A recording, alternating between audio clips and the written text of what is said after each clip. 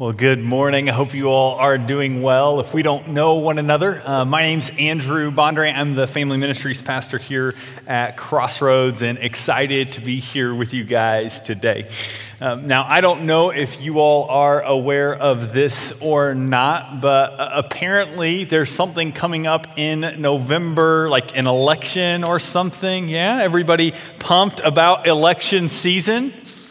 Okay, we got at least one person excited for election season. The reality is this cycle comes up every 4 years right here in the U.S. And a lot of us have a love-hate relationship with it. Maybe we hate the smear campaigns that take place for a couple of months leading up, but we love the opportunity to be part of doing one of two things. Either one, seeing change come about that we think needs to be made, or two, to have the opportunity to see continued progress that we think needs to continue. And so we all, regardless of where we are on the political spectrum, have the opportunity to participate in this every 4 years.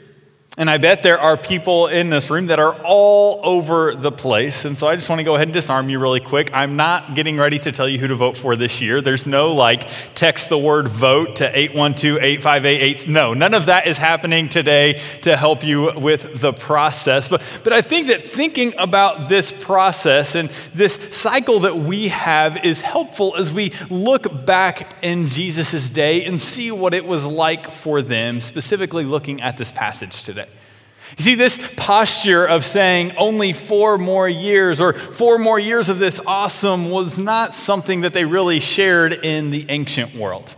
The reality is that if there was going to be a change in government, it typically took place in one of 3 ways. Either one, the king or emperor died and was replaced by a successor that he had chosen or that they had set up ahead of time. Or 2, there was internal conflict, and these were always exciting, and the king would be killed or taken over that way, and someone else would take over his government. Or 3, the third way this could happen is a conquering kingdom. Another king could come in and wipe out the government and start a new one there. Well, when Jesus came on the scene for the people of Israel, for the Jewish people and Jesus' people, it had been a long time that they had been waiting for the reestablishment of their kingdom. In fact, it had been 600 years that they had been waiting to have someone from the family of David on the throne. And this was significant because in the book of 2 Samuel chapter 7, verse 14, God had promised David that there would be one on the throne from his family forever. This was something that was commonly known among the people, and yet it had been 600 years since they had had any kind of sovereign ruler over the nation that was actually from the line of David. They had been overseen by the Babylonians or the Assyrians or all these other people, and yet they were waiting for their true king. 600 years of waiting. No, only 4 more years, or just 4 more years and we can see change happen. No, 600 years of wondering when and how the government would turn around, when and how God would send a king to rescue them. Now, this is important for us to remember as we read through the Gospels at any point, to see Jesus coming on the scene, to understand what was going on in the world around him. But it's particularly important as we jump into this passage today. Today we're going to be in the book of John, chapter 12, verses 12 through 36. And as we walk through this passage, we're going to ask 4 questions about this passage. First, we're going to ask the question, what does this passage say about who Jesus is? All right? After we move from there, we're going to ask the question, okay, so this is who Jesus is. In light of who Jesus is, what has Jesus done, or what does Jesus do in this passage? The third question is shaped by that second question. In light of what Jesus has done, who are we? And then finally, what do we do in light of who we are because of what Christ has done? That builds all the way down to asking the question, what are we to do as the people of God today? Now, last week, Phil closed out his message by looking at John 12, verses 9 through 11, and seeing that there was this growing plot to see Lazarus killed because Jesus had raised Lazarus from the dead. And when Jesus raised Lazarus from the dead, many Jewish people went to follow him instead of the Pharisees and the religious leaders. And so they began to decide that this was the time Jesus was going to die. So that's the framework for this passage today. And we jump into John chapter 12, verse 12, where we read this. It says, "The next day, the great crowd that had come for the festival heard that Jesus was on his way to Jerusalem." Now, just 2 weeks ago, Phil let us know that this festival that they're getting ready to celebrate is actually the Passover. And the Passover was a really big deal for the Jewish people. In fact, Josephus, who was a first century Jewish historian, said that about 30 years after Jesus lived, there were 2.7 million people who had come to Jerusalem, just Jews alone, who came to celebrate this great festival. Now, any other year, I probably would have referred to a certain festival that we celebrate around here if you're looking at the map, it's on the left side of the map on Franklin Street, but trying to be sensitive to our friends at the West Campus who are still mourning the loss of the first week of October, so I won't mention the fall festival by name, okay?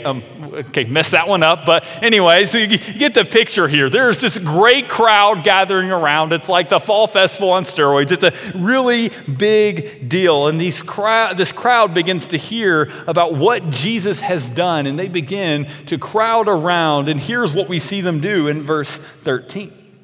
It goes on to tell us that they took palm branches and went out to meet him, saying, "Hosanna," which means literally, "save now. Come save me." But by this point, it had become a term of praise or acclamation. It's saying, "I see you as one who can save. You are one who's worthy of praise." He goes on in the next line to say, "Blessed is he who comes in the name of the Lord." And that's a quotation from Psalm 118, verse 26. And whenever it says, "the one who comes in the name of the Lord," that's a technical term that is referring to the coming of the Messiah or the end times prophet who is going to turn things around for the people of Israel. And if this crowd's expectations aren't clear enough yet, just look at the last line in that verse. It says, "Blessed is the King of Israel." They see Jesus coming and they think, finally, after 600 years of waiting, the King has come to deliver us. Could this be the one to set us free? Could this be the one to overthrow the Romans? Well, John goes on to record this in verse 14. It says, "Jesus found a young donkey and sat on it, as it is written." And then he quotes from the book of Zechariah, chapter 9, verse 9. It says, "Do not be afraid, daughter Zion. See, your king is coming, seated on a donkey's colt." Now, if you go back to Zechariah chapter 9, it goes on to say this in verse 10. At first, it does talk about him being lowly and riding on a donkey. And then it goes on in verse 10 to say, "He will proclaim peace to the nations. His rule will extend from sea to sea and from river to the ends of the earth." So here we see this put together with what was said in verse 13, and it begins to show us the character or the nature of Jesus' reign as king. What kind of king is he going to be? And then it goes on to say in verse 16, it says, "At first, his disciples did not understand all of this. Only after Jesus was glorified," and we'll talk more about what it means for Jesus to be glorified here in a little bit. Only after Jesus was glorified did they realize that these things had been written about him and that these things had been done to him. Here we see that the crowd begins to be a little bit confused. They don't fully understand, including the disciples, what is truly happening as Jesus rides in on this donkey. They recognize that he is this coming king, but they don't understand this picture of him as a humble king. They don't understand this until later on, but as we look at this, we see that Jesus comes in riding on this donkey as a humble servant king. He comes in as one that's different than what is expected, and this kind of gives us the answer to that first question we're asking, who is Jesus? And in this passage, we see that Jesus is a servant king. In fact, if we were to look at this idea from even the Old Testament, we would see that he is the servant king, the one who has come to rescue his people. Now, one of the cool things there in Zechariah 9, whenever it talks about this king coming, riding on a donkey, gentle and lowly, this idea of this humble king coming is that there in verse 10, I don't know if you caught it or not, but it said that he would proclaim peace to the nations. It wasn't just that he was coming to reign over the people of Israel, but this was a global kingdom that was being established. We see this nation's plural idea, and it shows the nature of God's kingdom in Zechariah 9 and chapter 9, verses 9 and 10. It tells us that this kingdom is going to be one of peace, and it's going to be universal in scope. It goes on to tell us in verses 17 through 19, it says, "Now the crowd that was with him when he called Lazarus from the tomb and raised him from the dead continued to spread the word." I mean, wouldn't you continue to spread the word if you saw a man raised from the dead? It says, "Many people, because they had heard that he had performed this sign, went out to meet him. So the Pharisees said to one another, 'See, this is getting us nowhere. Look how the whole world has gone after him.'" The religious leaders there spoke better than they knew. The reality is that the whole world was going after him because he was a king, not just for the people of Israel, but a king for the nations. Putting this in light of what we know from the Zechariah 9 passages and what we see throughout the scripture, we see right here that God is pointing to his heart for the nations, not just for one nation. He's concerned not just with these people that have been waiting 600 years, but he's concerned with letting the whole world know that the true King, Jesus, has come to bring peace. You know, this is one of my favorite things about being a part of the team here at Crossroads is the commitment that our outreach team has to engaging those who have not heard the gospel with the good news of Jesus. I don't know if you guys realize this or not, but there are 3 billion people, 40% of the world's population, that live in areas that have little to no access to the gospel. And by that we mean it's less than 2% Christian, which means that the churches there can't really sustain themselves. And this is a focus point for us as a church as we seek to engage the nations. It's one of the reasons why I love giving here, because I know that the impact goes beyond what happens here in this building or online through our ministry or even just here in Evansville or in the U.S. It goes to the nations. It helps plant churches in Japan. It helps plant churches in India. It helps with loving kids and families well in Kenya. It helps spread the good news of Jesus and the good news that a king has come to bring peace all around the world. And while the Pharisees may not have fully grasped what they were saying when they said that the whole world has gone after them, John makes it clear in the very next verse. Just look at verse 20. It says, "Now there were some Greeks," so non-Jews, people from the nations, among those who went up to worship at the festival. They came to Philip, who was from Bethsaida in Galilee, with a request. "Sir," they said, "we would like to see Jesus." Philip went to tell Andrew. Andrew and Philip, in turn, told Jesus. So it took a little bit of a game of telephone, but eventually these two guys go to Jesus and say, "Hey, these Greek people want to see you." And this leads to an incredibly powerful statement in light of all that has come in the book of John. Look at verse 23. Jesus replied, "The hour has come for the Son of Man to be glorified." Now, in isolation, that probably doesn't mean a whole lot, but if we think about what's happened to this point in the book of John, we see that the idea that the hour has come is a really big idea. Back in John chapter 2, Jesus hasn't done anything public yet, and his mom comes to him at a wedding and says, "Hey, this family needs your help. You need to do something about them running out of wine." And Jesus responds to her by saying, my hour has not yet come. In John chapter 4, Jesus is interacting with a Samaritan woman by a well in verses 21 and in 23. She's asking this question, hey, so us Samaritans, we worship on this mountain. The Jews say you're supposed to be worshiping on this other mountain. Where is the right place to worship? And Jesus responds by saying, hey, there is a time coming, literally, there's an hour coming when you won't worship on this mountain or that mountain. And it goes on in verse 23 to say that there's a time coming, an hour coming, when people will worship in spirit and in truth. But the hour is not here yet. In John chapter 7 and John chapter 8, as Jesus is at the Feast of Tabernacles, you see this moment where the religious leaders get furious with him and they're ready to see him killed. But it says that no one laid a hand on him because his hour had not yet come. And yet now, as these Greeks come to Jesus, he says, the hour has come for the Son of Man to be glorified. This glory, this kingship seemed to go together, but the enthronement of Jesus, the way that he would go about taking his place on the throne, is shocking. Let's see what it tells us in verse 24 as we continue. It says, very truly I tell you, unless a kernel of wheat falls to the ground and dies, it remains only a single seed. But if it dies, it produces many seeds.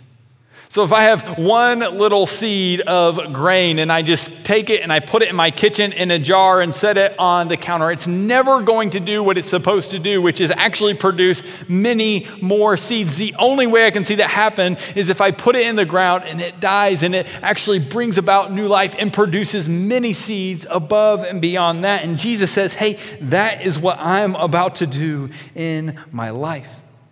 He says, my death will actually result in my glory, and as a result, it will produce life for many. He says, in fact, it's for anyone, and that includes you and I today. We have access to this life that Jesus brought about by his death. This brings us to that next question. If who Jesus is a servant king, then what does Jesus do in light of who he is? And I think right here we see a couple of things. First, we see that as a servant king, he laid down his life for many. We see that as a servant king, he served. Do you notice that idea from when the early church had that letter, Philippians, that we looked at earlier, Philippians chapter 2, verses 5 through 11, it has that powerful statement there talking about how Jesus, even though he was in nature God, he had that opportunity to hold on to that. He didn't take advantage of that, but he made himself nothing, taking on the very form of a servant and becoming obedient to the point of death, even death on the cross. This servant king chose to serve. And he laid down his life. He actually died so that we could experience life. Who Jesus is shapes what Jesus does. And what Jesus has done and continues to do shapes who we are. And we see this in verses 25 and 26. It goes on to say, anyone who loves their life will lose it, while anyone who hates their life in this world will keep it for eternal life. Whoever serves me must follow me, and where I am, my servant also will be. My Father will honor the one who serves me. Now, whenever it talks about loving and hating life there, that can be a little bit confusing. I mean, it's not too uncommon to hear people talk about how much they hate their life, right? How miserable it is. But that's not what Jesus is saying here. He's not saying, hey, go be miserable. It makes life a whole lot better, okay? He's saying something very different. He's not talking about love and hate on an absolute scale. He's talking about it through this Semitic idiom that they would use to talk about preference. It's about a fundamental preference. And he's saying, hey, if your fundamental preference is for yourself and your self-gratification, you're not going to experience true life. But if you're actually willing to set that aside, if you will actually hate your own self, and by that he's talking about this idea of hating this idea of just being about self-gratification, of always fulfilling your own desires, you will actually keep it for eternal life. Loving oneself is holding on to one's life selfishly, and it only leads to death. In God's economy, you see, it is only by spending our lives that we truly attain life. Jesus talks about this idea in Mark chapter 8, verse 34. Whenever he gives this picture, he says to his disciples, he says, "Whoever wants to be my disciple must take up their cross and follow me." They must choose to die to themselves to experience new life. In Romans chapter 6, verses 1 through 4, Paul is talking about the experience of believers, and he says this. He says, "What shall we say then? Shall we go on sinning so that grace may increase?" So if we've received grace from God, should we go on sinning so that his grace would become even greater? He says, "By no means. We are those who have died to sin. How can we then live in it any longer? How can we continue to live to gratify ourselves? Or don't you know that all of us who were baptized into Christ Jesus were baptized into his death? We were therefore buried with him through baptism into death, in order that just as Christ was raised from the dead through the glory of the Father, we too may live a new life." This death to self is an invitation to a gift. It's an invitation to die to sin, to die to just gratifying ourselves continually and find true life in Jesus, to find true satisfaction in Jesus.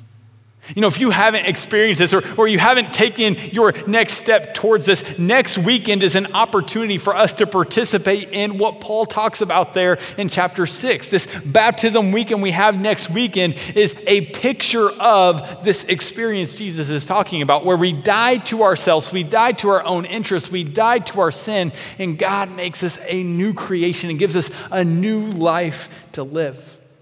And like Jesus says here, this is a life that we are able to keep. The one who loves their life refuses to battle their sin because it satisfies a hunger we have within us, even if it just satisfies it for a moment. Even if after we splurge, we just find ourselves empty afterwards, at least it feels good for a moment, right? You know, one of the greatest truths I've had to grasp again and again throughout my life is the idea that because God is good, I don't have to look to satisfaction elsewhere. Because God is good, as I focus upon him and who he is and what he's done, I don't have to look to my wife to be the one who satisfies everything. I don't have to look to my son to fulfill anything in me. I don't have to look to my job or anything else, but I can actually live and love others out of the fullness and the satisfaction that I've found in who God is. But the one who loves their life looks no different than the rest of the world because they're satisfied by the very same thing everyone else is. The one who hates their life is those that turn from self-gratification and turn to trust Jesus to satisfy them. You see, one of the things we need to see about Jesus as king is this, that a different kind of king, if he truly is a servant king, a king that is different than our worldly conception of a king, then it requires that we live as a different kind of citizen.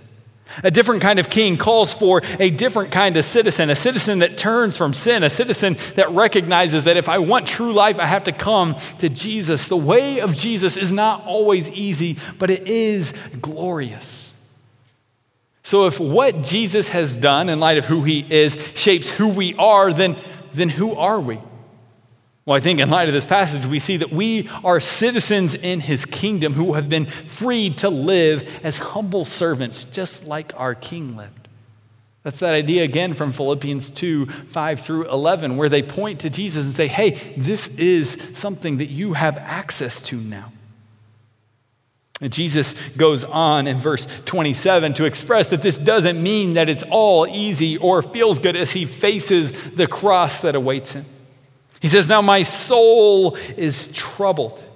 That word for troubled there talks about anxiety, agitation, or even a revulsion. As Jesus sees the cross coming, he sees the pain that awaits him, and it troubles him. And what shall I say, he says. Father, save me from this hour? Now the NIV puts a question mark there, and most translations do, but in light of Jesus being greatly troubled, I think we could see that as an honest question. Father, save me from this hour. But Jesus doesn't stay there. He says, no, it was for this very reason I came to this hour. This is the reason I was sent here. So Father, glorify your name. Now, the one thing I want us to see here is that angst and faith, this feeling of angst, this feeling of maybe even pressure that we may think is just this doubt eating us up inside, angst and faith are not enemies. In fact, as we pursue God and his plan, we can be honest with him about what we are feeling in the midst of it. And it can be an expression of our faith to choose to continue to follow him even when we feel that angst, as an expression of our faith. And the Father responds there in verses 28 through 30. It says, then a voice from heaven, or came from heaven. I have glorified it, and I will glorify it again. The crowd that was there heard it and said that it had thundered. Others said an angel had spoken to him. Jesus said, the voice, it was for your benefit, not for mine. Here we see again the greatness of Jesus as king. Whenever Jesus right here again is taking and maybe defining what it looks like to be king in this passage, we see that the Father confirms it, which just shows us an even greater picture of the service that Jesus offered in laying down his life. He truly was God in flesh, and yet he laid down his life for us. It's an incredible picture of service. He goes on to say this in verses 31 through 33. He says, now is the time for judgment on this world. Now the prince of this world, talking about Satan, will be driven out. And I, when I am lifted up from the earth, will draw all people to myself. And he said this to show what kind of death he was going to die. So the destruction of the prince of this world, the destruction of Satan, this exaltation of the Son of Man, where all people are drawn to him, these are things that will happen in their fullness at the end time. But here we see that right now in Jesus' coming, in Jesus' death on the cross, his exaltation, his resurrection, we see that the end times have begun with the coming of Jesus.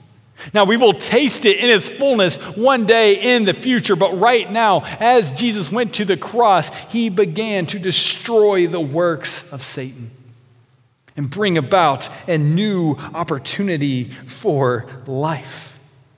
This picture of him being exalted is one that is kind of shocking. His enthronement will come as he is lifted up, and this act will draw all people to himself. So what's he talking about, this exaltation, this lifting himself up? Verse 33 tells us that this lifting up, it says he said this to show the kind of death he was going to die. So 600 years of waiting. And in a shocking turn, this guy that you've recognized as king comes along and says that his enthronement would include a journey to the cross. The king who spoke the world into existence now says, hey, I'm humbling myself to the point of dying, even having death on the cross. And the confusion from the crowd was clear. Just look at verse 34. It says, the crowd spoke up. We've heard from the law of Moses that the Messiah will remain forever. So how can you say the Son of Man must be lifted up? Who is this Son of Man? But Jesus is equally clear. It says, then Jesus told them, you are going to have light just a little longer. Walk while you have light before darkness overtakes you. Whoever walks in the dark does not know where they are going. Believe in the light while you have the light, so that you may become children of light. When he finished speaking this, Jesus left and hid himself from them. Jesus' days are numbered, but his kingdom will remain. Believe in the light, he says, so that you may become children of light. Trusting in Jesus means that we become children of light, which means that we not only learn what to do from Jesus, but we also learn how to do it. The idea of children of light means that we are children who take on the characteristics of the one who is the light of the world. So, in light of who we are as citizens of this servant king, because he's laid down his life for us, because he is a servant king, the question is, what do we do? I think we learn a couple things here. We learn that we actually die to ourself and our self-interest. We learn that we live in this new life, eternal life that Jesus offers beginning now. We learn that we actually put others' interests before our own because that's what our servant king did. And we learn that we shine the light of Jesus and we shine it on to Jesus. What does this look like? Well, it means that if we are in a relationship with someone else, if we're maybe married or just in a relationship with someone else, we actually seek to love and serve them rather than just waiting for them to love and serve us. We try to outdo them in the way that we love and serve because that's the way that Jesus has loved us. It means doing the same thing as we seek to love our neighbors well. Maybe today you realize, oh wait, I haven't talked to that one neighbor since the stay-at-home order was lifted. They were really struggling with something. Maybe I put aside my Sunday afternoon nap and choose to engage with them instead, to put their interests above my own. It changes the way that we work with others because whenever we're at work, it's not just about proving ourselves because we've already been approved of by Christ. We are freed to love and serve the people around us in order to show just how great our God is. Now, I started out this message by talking about the upcoming election. And I promised I wouldn't tell you who to vote for, and I promise I will keep that promise there. If you want to know who to vote for, my encouragement to you is to do your research and wrestle through it with the Lord. Actually take this as a thing to pray through as a person. The reality is that I don't think we can read through this passage today and see the clear picture that this is who you do or who you don't vote for. But you know what I think is clear in this passage? I think this passage is clear about the people we are called to be in the middle of an election season. See, election seasons can be nasty. One of the things that grieves my heart sometimes is seeing believers online who are just going at one another because of differing political positions. And when that happens, we see very little of Jesus. So I think my encouragement to us in light of this passage is ask the question, how should we live in the middle of an election season? I think we should be people who reflect our servant king. So here's maybe just a simple thing for us to wrestle through. Whenever people look at us, what do they see? Do they see a donkey, an elephant, or a servant king? Who do they see whenever they see us? Are we children of light? Are we children of the light of the world? Or are we just a reflection of something else going on in our world? You know, as we close out our message today, we're going to have an opportunity for us to actually share in communion together. And I think that this is important and such a powerful thing for us to do as we close, because in communion, one of the things we're saying is that what unites us together as a people is that we have the same king. It's not about our political positions.